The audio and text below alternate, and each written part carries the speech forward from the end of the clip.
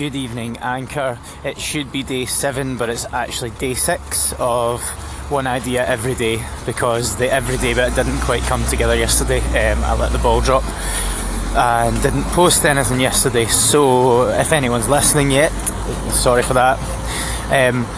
Really what's been nice about that though is it's given me my little thought for today, or my little observation, which is well, it can be really hard to stick to stuff and committing to have an idea every day for a year or however long, and decide that it's quite a big commitment.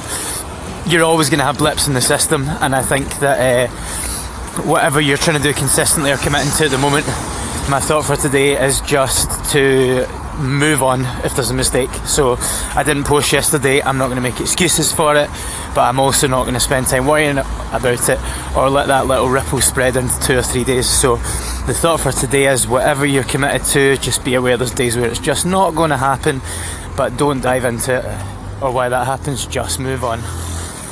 See you tomorrow.